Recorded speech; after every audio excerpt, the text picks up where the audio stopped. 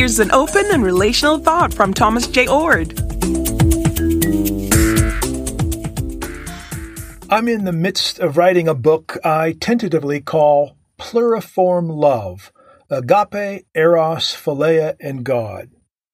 As a major part of this book, I've been working through major thinkers in theology, especially theologians known for their portrayals of what love is.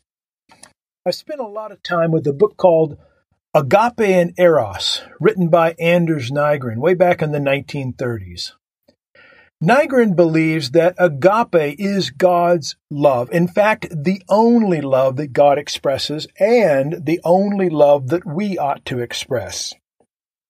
He makes these claims and cites various biblical passages, and I spend much of my own work discrediting his views, pointing to passages in Scripture that do not support his convictions.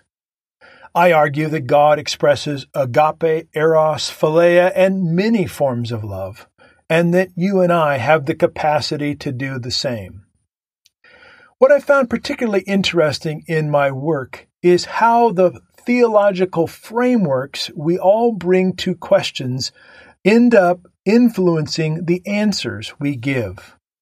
For Anders Nygren, God is a controlling God. God sovereignly predestines. Salvation is entirely in God's hands. God has no desires for us because, according to him, we are sinners without any value whatsoever.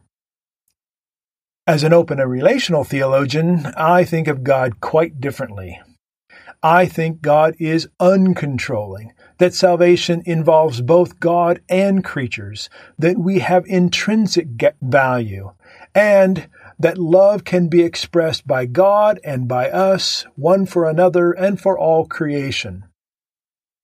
Which vision does the Bible best support? I'm making the argument that the Bible is strongly in favor of an open and relational vision. I don't make this claim as if I know everything, nor do I think that every last passage of the Bible supports my perspective. But I do think the preponderance of Scripture, the broad biblical witness, points to a God of love who's open and relational, who calls upon you and me to freely respond to the calls of love in our lives. That's a vision of love that makes a whole lot of sense to me.